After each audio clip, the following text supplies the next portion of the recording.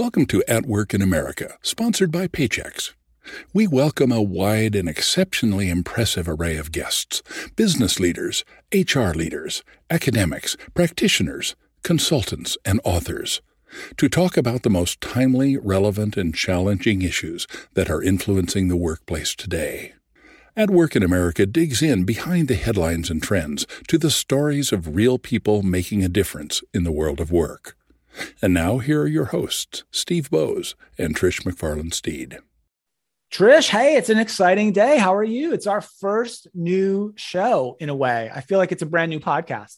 I feel like it is too. I feel like we have the history of the last 12 to 13 years doing the show, but now we're kind of in a new direction. I like the storytelling direction. So I hope everyone else enjoys it too. Yeah, I'm excited. The HR Happy Hour was really good to both of us, and the HR Happy Hour still exists, right? It's our network. All the shows exist under that umbrella, but we thought we would take this show, our show, in this new direction, At Work in America. And we've got a great topic and a great guest to kind of relaunch and re-kick off the brand. Trish, we're talking about a really important topic, which is about the benefits of and the importance, honestly, of hiring people who've had some criminal history, criminal background, right?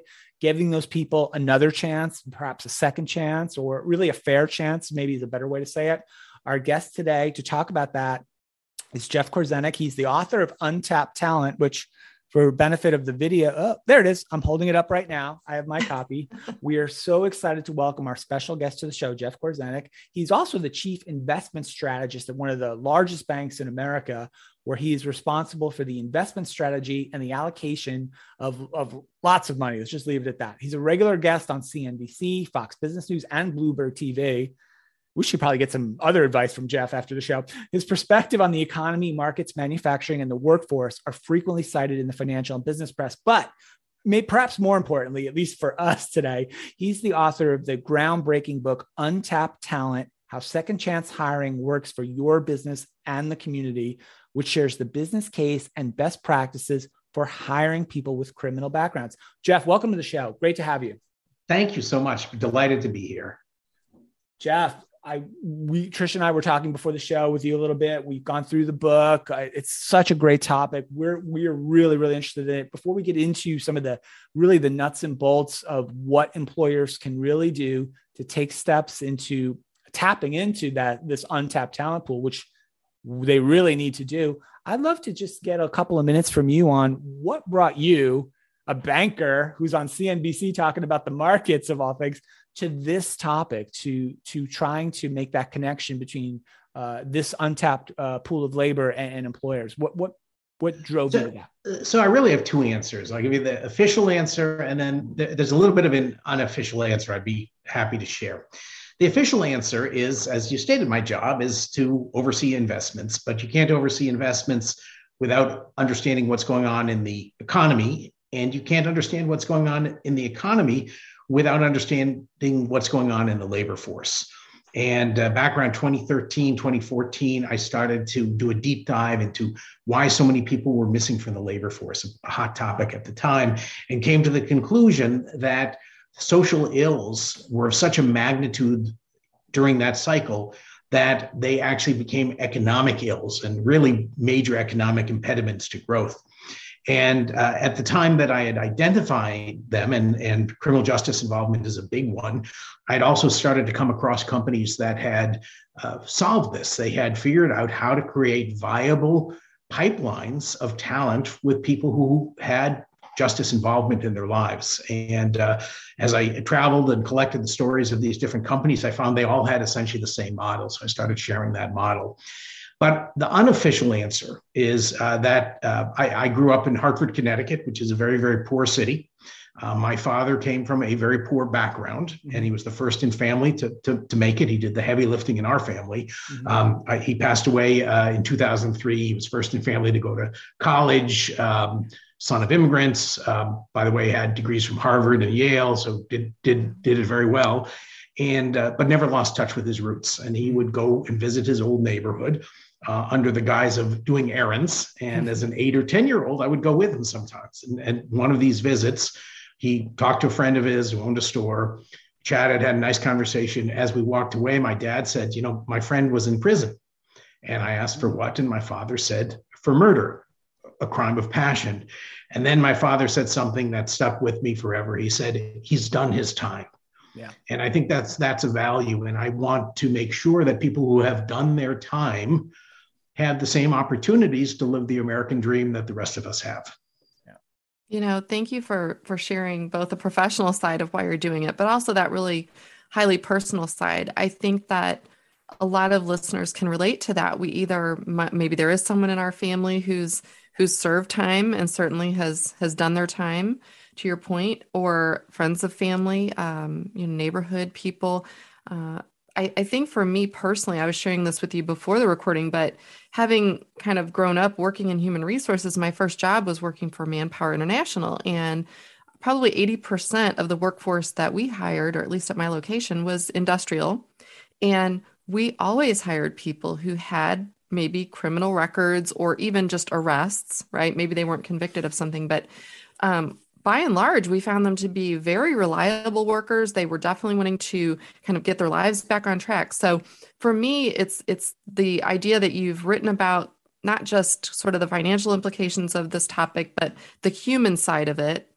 I'd love if you could maybe share a little bit before we really dig deep into kind of the ins and outs of everything. But one of the things that sticks out is there's a story that you talk about with JBM Packaging. So if we could maybe start there, let's start with the story, right? That's the focus of the new podcast. And then we'll kind of dissect how we get to that point of this being something that organizations could benefit from. Sure.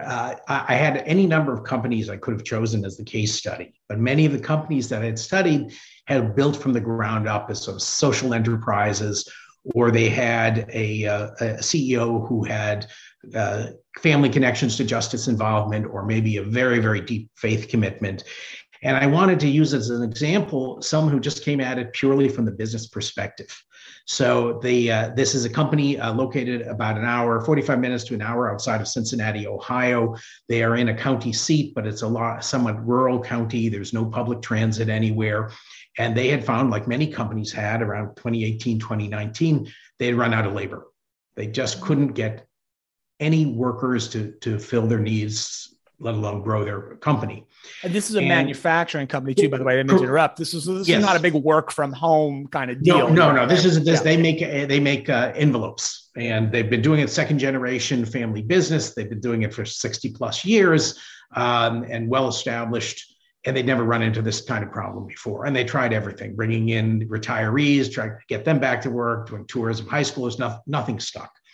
And because the CEO at Church had heard of a second chance employer in neighboring Cincinnati, he thought he'd give it a try. And it became so successful, not without bumps along the road, that they have expanded the practice. It has changed the entire culture to one that's much more focused on innovation and much more mission-driven across a broad number of categories. They've now have a quarter to a third of their workforce is, they call it fair chance, second chance, people with criminal records. Mm-hmm. They've set up a paid training program in an Ohio State correctional facility. They actually had one of their workers had gotten into trouble, was in a prison. They worked with the Ohio Department of Rehabilitation and Correction to have that individual transferred to this prison where they had good HVAC facilities. And he's the trainer. And they don't sell any product from there. They don't want to be involved in, quote unquote, prison labor. They recycle any envelopes made there, but they pay training. He's got a pipeline of already trained individuals for their complex machinery. There's a piece of this story that didn't make the book because it happened after the book was published. This company's business has gone so well that they've expanded. They've opened a second facility. They chose to open this facility not in the suburbs of Cincinnati, not in this town. They've opened it in inner city Cincinnati, the kind of place where businesses would not traditionally start up. But they now understand that this is where their talent pool lies if you know how to tap it. So it's just a fabulous example. It required a lot of determination, a tremendous amount of leadership. The CEO, Marcus Sheenshank, again, second generation, he purchased the company from his father. His father thought he was crazy. Everyone thought he was crazy. he made it work with the support of a great team that I've had the privilege of meeting. Yeah. Jeff, the case study is fantastic. And it's a big section, like in the middle part of the book, that dives into what they did. And I was really struck by two things. One, how dedicated the CEO was to making this work and almost having to sell the concept around to the leadership team, the managerial team, et cetera. And that's the first part. I'd love for you to comment on that part of it. And then second was the dedication of the HR team to this as well. Because the book shares about, maybe you could expand on it a little bit, Jeff, how folks on the HR team at JBM are going to these prisons in person multiple times in a month, it sounded like, to make those connections and build those pipelines. So first, maybe we'll take the first part first, which is, hey, if you're a leader, whether you're an HR leader or a business leader, hearing this or we'll read this book and want to get this maybe kicked off in their organization, talk a little bit about the kind of getting the right people on board process. I think it's critical for companies that want to do this, that you have to get executive leadership. And as high up as you can go. If it's a privately owned company, get the owner. If it's a public company, get the CEO, president. The reason for that is there's so much noise and reputation risk that people fear.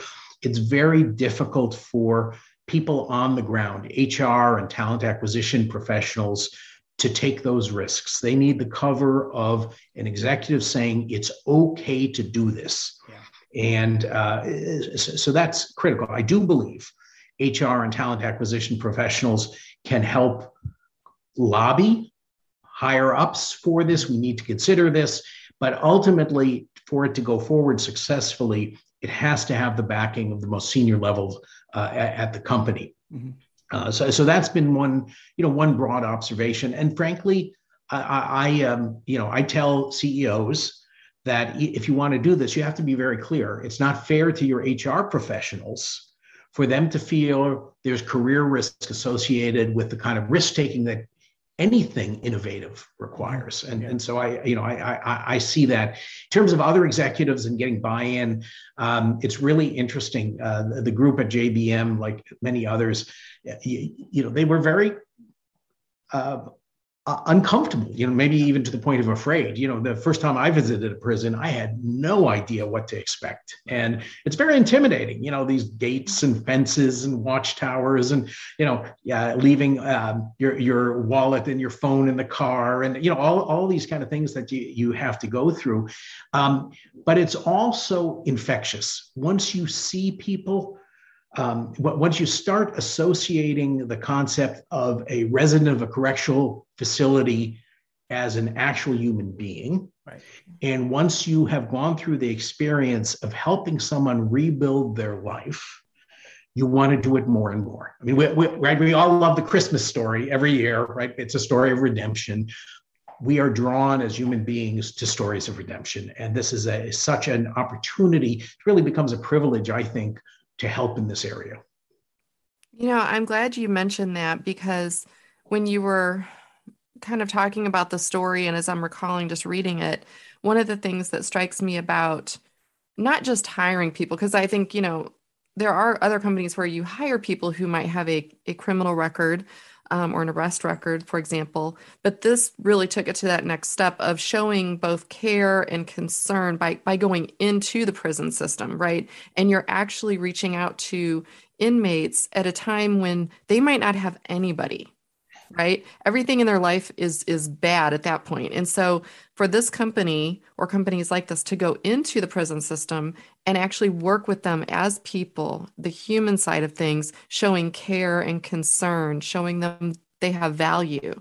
Could you talk a little bit about maybe just some experiences you've had, whether it be with some of the people who became employed or whether it's through the employers?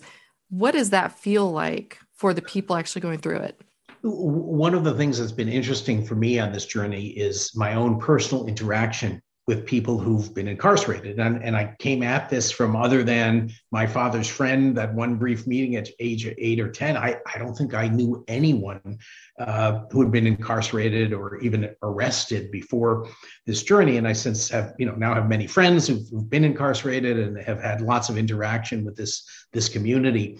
One of the things that has struck me is how many people told me who've exited prison, often after long terms and for very serious crimes that for which it was appropriate to be incarcerated, told me I went in at age 18 and I thought my life was over.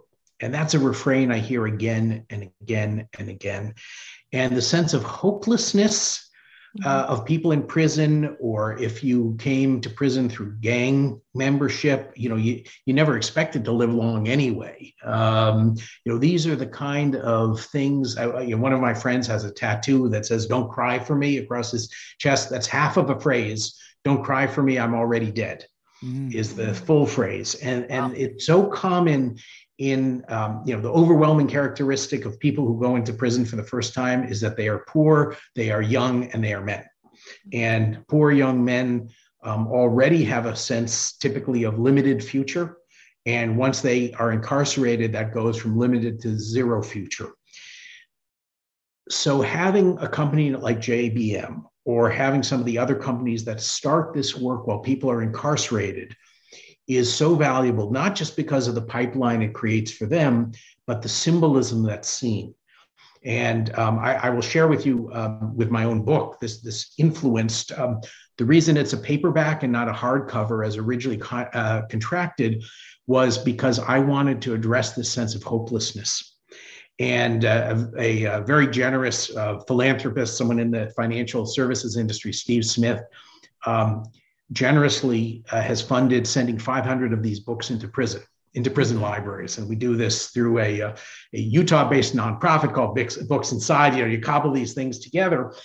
And I did that because and I've been writing about this for other publications, Barron's Financial News magazine, for instance. I got a letter from a federal prison in Colorado. And this inmate, resident there, wrote me. He said, "I just want you to know that your Barron's article on this hangs in our prison library wall, and it gives all of us hope." Man. And I realized that my book could in part be a message of hope. So you'll see in the very start of the book is and I guarantee you this is the only business book ever written that starts with a section called "A Note to the Currently Incarcerated." Yeah, I saw that. Yeah. Yes. Yeah. And the message is very simple. You think you're a burden, you're not a burden, you're a resource, and we're all going to need you. Yes. And I want that message out there. And so anyway, but to do that, you can't send hardcovers into prisons because they can be weaponized, it's generally believed. And so I worked with HarperCollins Leadership, my publisher, and we demoted my book from a prestigious hardcover to a paperback, and I was happy to do it. I actually like it. I prefer the paperback just for me, just carry it around. So easier to lift. Yeah. I thank you as well. I just wanted to just mention something real quick in the book. It gets back to Trish, what you were talking about a second ago. There in the chapter in the book, which is the case study of JBM Packaging, which is the company we've been talking about. One of the HR people who's heavily involved in the program, her name's Ashley Caudell in the book. There's an anecdote in here where she checks in with one of the employees that JBM has hired through this second chance program, or fair chance program, as they call it. And maybe that employee was having, a little bit of trouble, which honestly, pretty much every employee does at some point or another. Right. And so she checks in with him just to see how he's doing. And in the book, here's the line: "Before answering, the employee exclaimed with surprise, quote, 'I've never had anyone ask me, are you okay?'"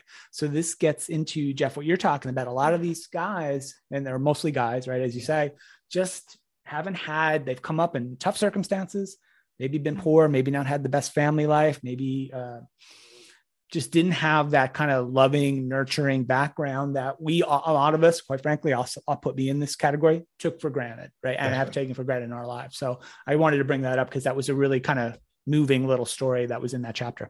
And I'm constantly moved. It's hard for me to keep my, dispassionate business face on when doing this. My friend John Kufos, who's made some wonderful contributions to the book. He's a well-known and regarded justice reformer, formerly incarcerated. He had substance abuse challenges. And he said, be sure to tell employers to thank their employees when they do something right, because it may be the first time they've ever been thanked in their life. Yeah. And you realize, I never condone nor excuse the criminal act, right? That it is right that there be consequences for those acts. But at the same time, you can recognize that many of the people who are justice involved were victims themselves, often in childhood. Yeah.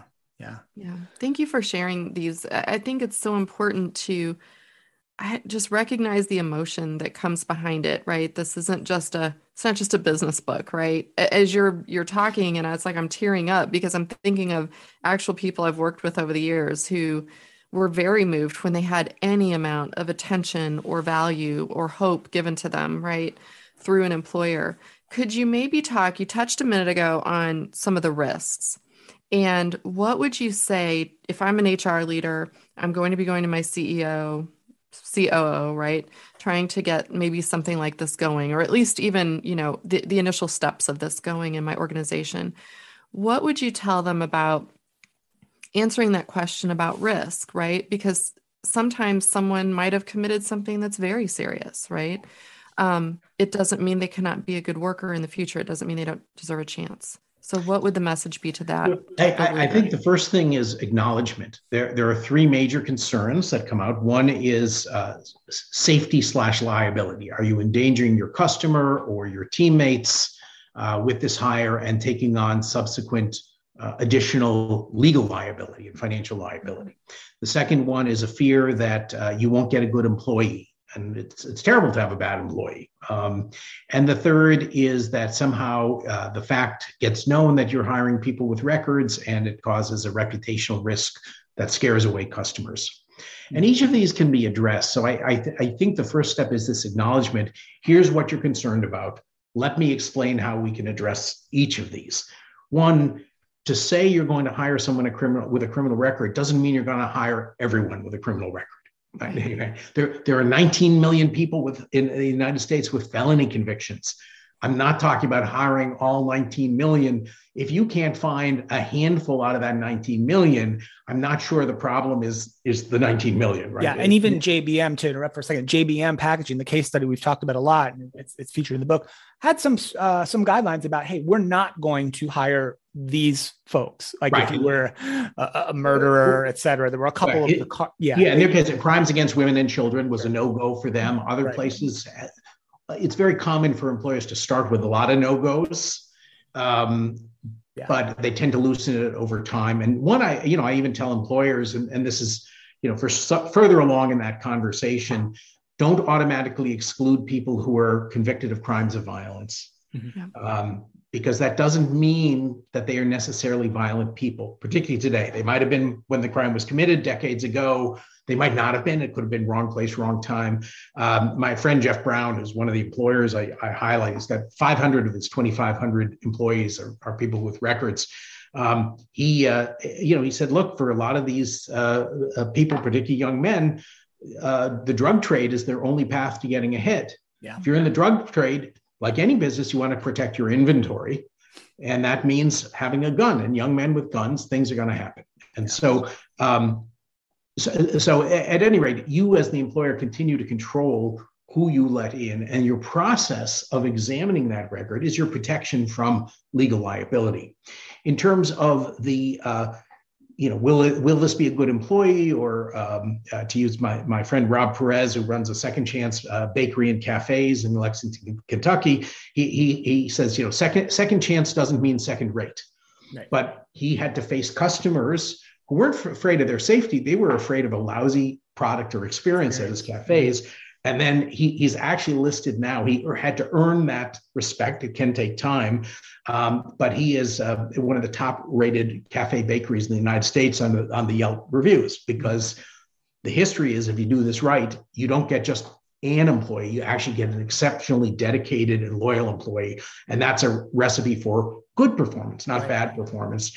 And then that reputation piece, I think that's changed over time. There might have been a point in time where, gee, this company hires people with criminal records. They must be a problem company. Now I think people understand that companies that are helping solve societal problems as part of their business practices are companies you want to do business with.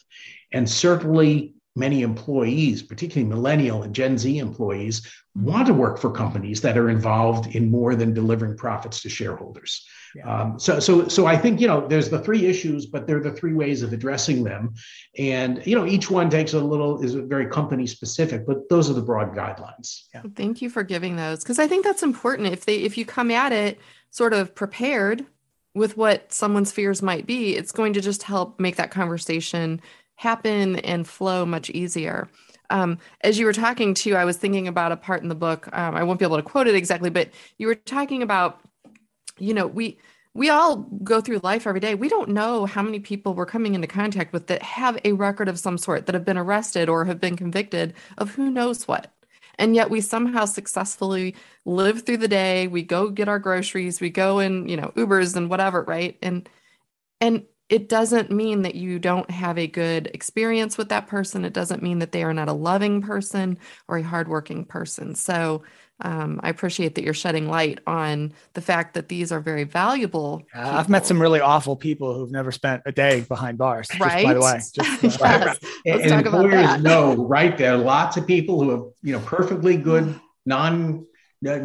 perfectly clean records who are absolutely toxic employees. Yeah, absolutely. I want to take a pause for a second. We can catch our breath. I want to thank Trish, our friends at Paychex. This episode of At Work in America is brought to you by Paychex, one of the leading providers of HR, payroll, retirement, and software solutions for businesses of all sizes.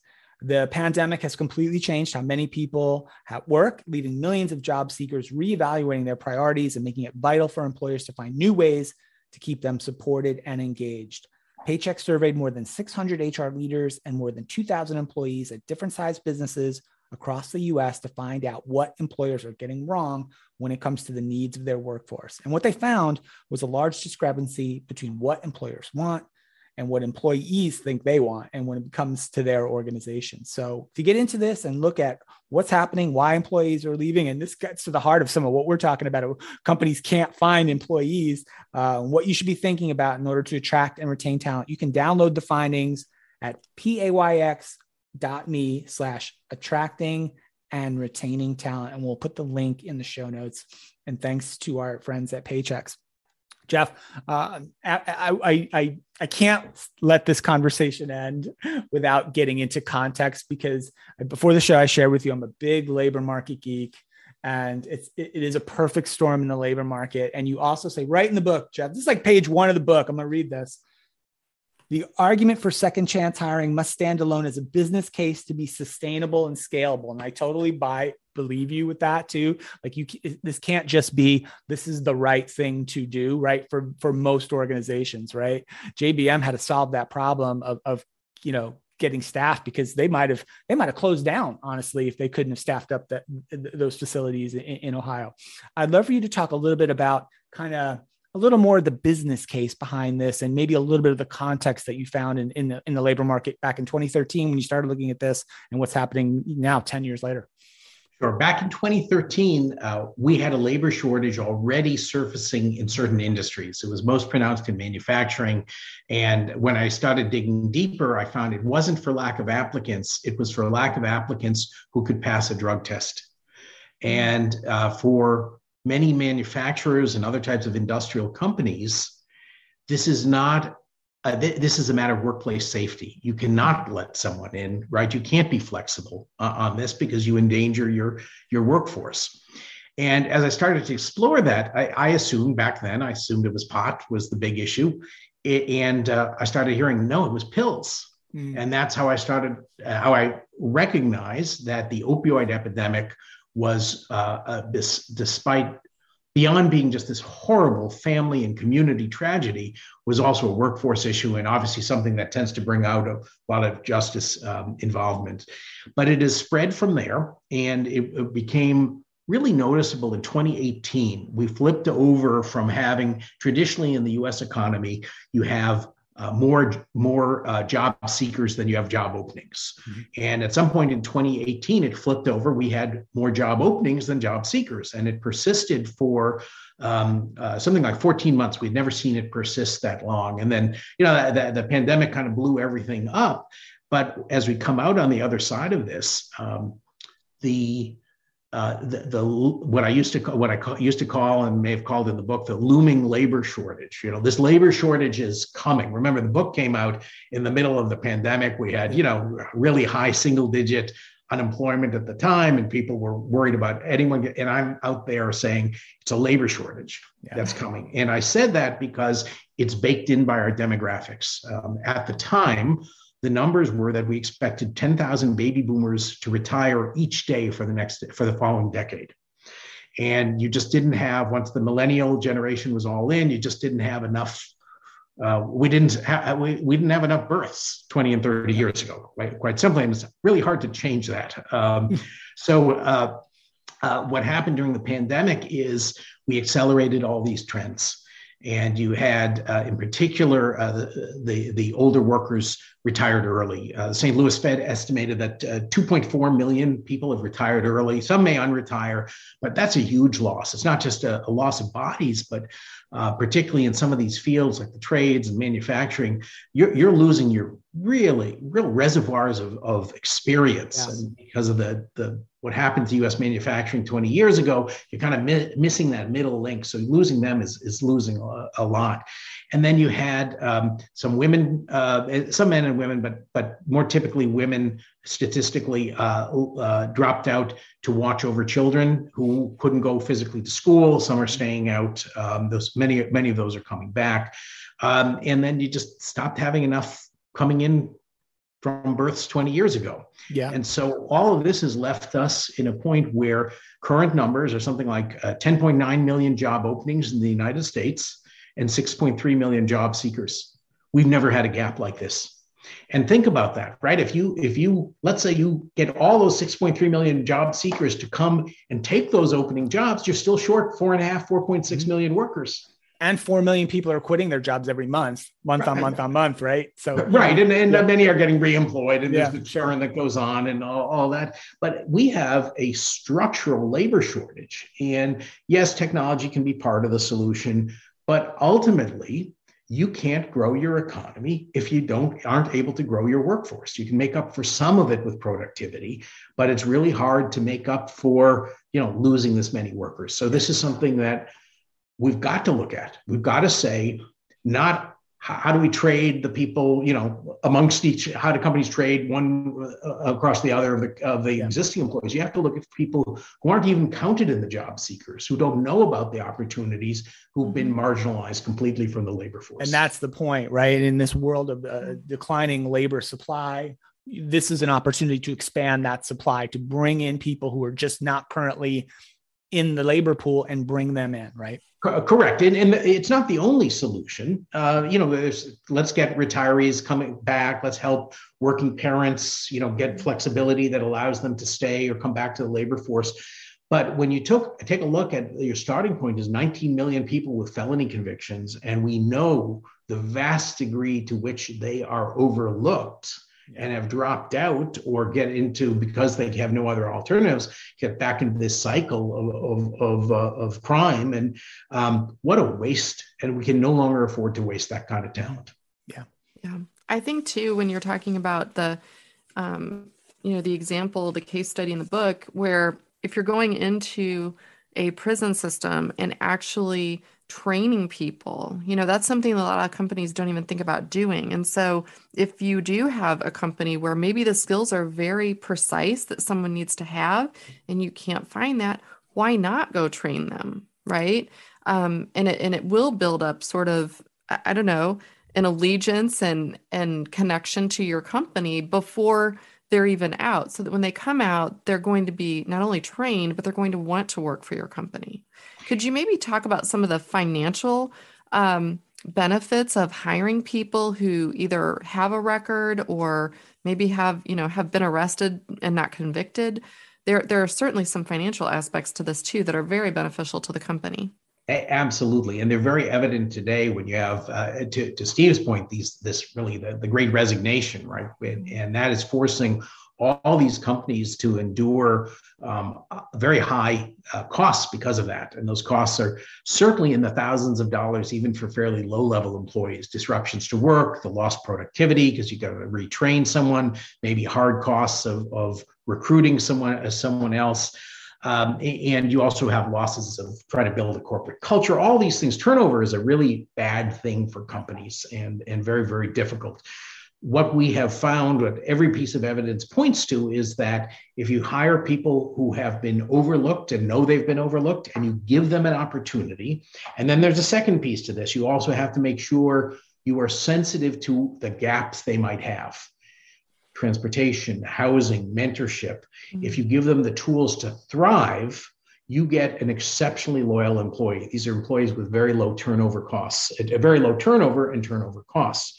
And then if you have someone who really cares about their job and stays with you, they tend to be very productive employees, and very productive employees tend to be very profitable employees. So it's a big win. But I have to emphasize, you got to do it right. There are business executives who have come to me and said, yeah, but that wasn't my experience. And when you dig down into what they were doing, it was not that. They were either in a tight labor market and said, oh, I guess I'll lower my standards, and didn't go looking for talent. They went looking for bodies. Yeah. Right. Or they were focused only on the work opportunity tax credit, which is a fine thing. And companies that do this should absolutely take advantage of it as a peripheral benefit, not as the core reason, right? If you're just looking for a cheap employee, you get what you pay for. And then I call that in the book and in my work, I call that the disposable employee model. You tend not to care about longevity. It's cheap. What you're looking for is someone who's cheap, will stick around for a while, and low skill job. The more common problem that businesses have come across is they didn't understand this population and their special needs. So they would be discriminating in the positive way in trying to select people who were good fits and who cared, but they didn't understand the roadblocks that these employees would have. And they didn't understand how to fill the gaps, right? Any employer has a talent acquisition model. I want to find the people who fit, and I want to empower them to thrive and be great employees. And the challenge here is that what it takes to thrive may be very different for this population. Not more expensive. You have lots of partners, in fact, who will help you provide it. Government agencies, nonprofits that'll help provide those wraparound services. But you as an employer have to know. So what would happen in that model, which I call the undifferentiated model, you seek out good employees, you get people who care, but then half of them can't succeed because they don't have the tools to succeed. And they might ghost you, right? Their car broke down. They don't have money for a repair. They don't know what to do because they've never had mentorship or never had a real employment. So they don't call in. They just don't show. And I've got to meet with my parole officer on Tuesdays and Thursdays from 1 to 2, right? I'll tell you a terrible story of an Indiana construction company that had great success hiring people with records. And they had one employee who was very, very dedicated, great employee. We have a job out of state. We'd like you to do that. And the employee didn't want to disappoint his employer. It was so dedicated, didn't know how to navigate the fact that he didn't have permission to go out of state.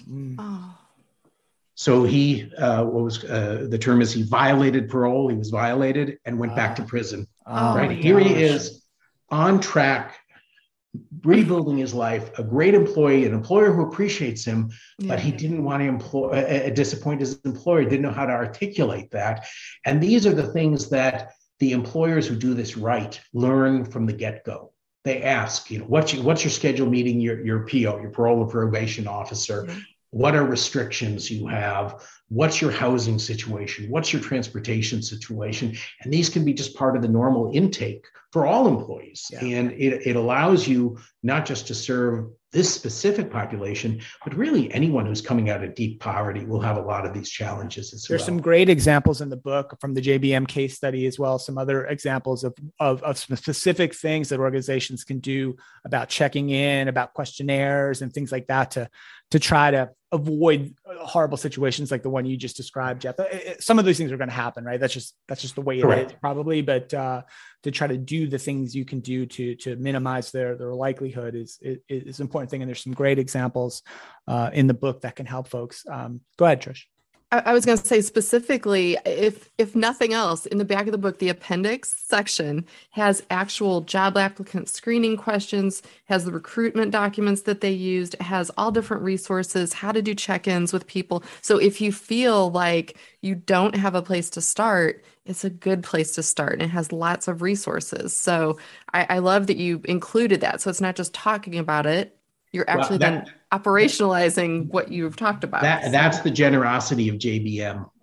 They shared their documents with me, allowed me to publish those as part of the book. And what I found is that second chance employers so get the societal and economic benefits that they are willing to share. This is a trade secret in a sense. Right.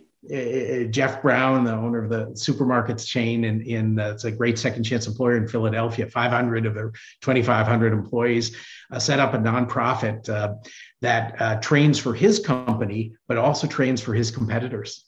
Right? Think about that. His nonprofit is training employees for his competitors, but he operates in actually what half of the stores are what would otherwise be food deserts. Yeah.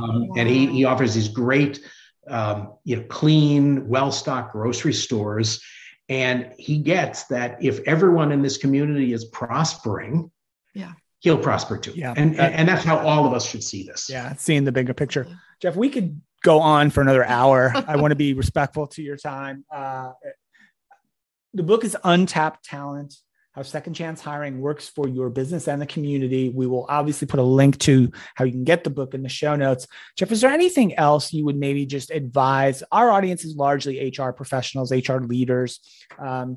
If they're thinking about this, or maybe have convinced whoever they need to convince this is a good thing, but really JBM talks a lot about having to find the right partners in different governmental facilities and different institutions, et cetera. Is there one or two things you'd say, hey, think about this, do this, or go there, besides the book, obviously? Yeah. I think I would just start with, you have to recognize this labor shortage isn't going away, and that this is going to require an investment of time and effort, maybe not money, but time and effort. But what good thing doesn't, right? I've never known anything in the business world that just falls into your lap. You got to work for it. Right. And this is no different, and there's no sugarcoating the challenges of this. But as my friend Ray Dalton, who's a second chance employer, who's just done an amazing job, says, second chance employees are more work up front, but they're worth it. And I think that can be said of this process. I'll also highlight the work of the Second Chance Business Coalition. They are really focused on ultra large companies. But their website also has a lot of resources. They've partnered with SHRM, the Society of Human Resource Management. Many of your listeners are SHRM members. For sure. Yes. SHRM has the Getting Talent Back to Work certificate. I don't know if this has changed, but I believe it is free. So it's a certification program offered by SHRM. It's very rigorous, extremely well done, and they believe in this. And so they've made it free for both members and actually for non-members as well. Oh, that's great. Great stuff. Jeff, it's been fantastic. I really appreciate you taking the time to join us. I've loved reading the book. I love the story, and just many, many thanks for sharing that with us today. I really appreciate it. Delighted to be with you and your listeners. Thank you. Awesome. All right, Jeff. That's Jeff Korzenik, author of Untapped Talent. We'll put the link in the show notes. I highly recommend it. If you're in HR, business leadership, great stuff there.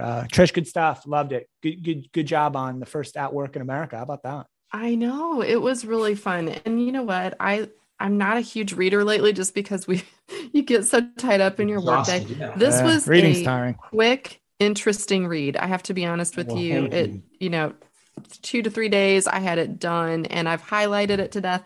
It's also one of those books, I think, if you're like me, you can highlight really good sections and then go back to them when you need them. So it becomes almost like a textbook as well. So it's interesting to read, but then you can actually go back and, like I said at the end, operationalize a lot of these things. So really, really good training for HR people. All right. Great stuff. Thanks everybody for listening. Great to be with you. Links in the show notes. Thanks to our friends at Paychex, of course. For our guest, Jeff Korzenik, for Trish McFarland, my name is Steve Boese. We will see you next time.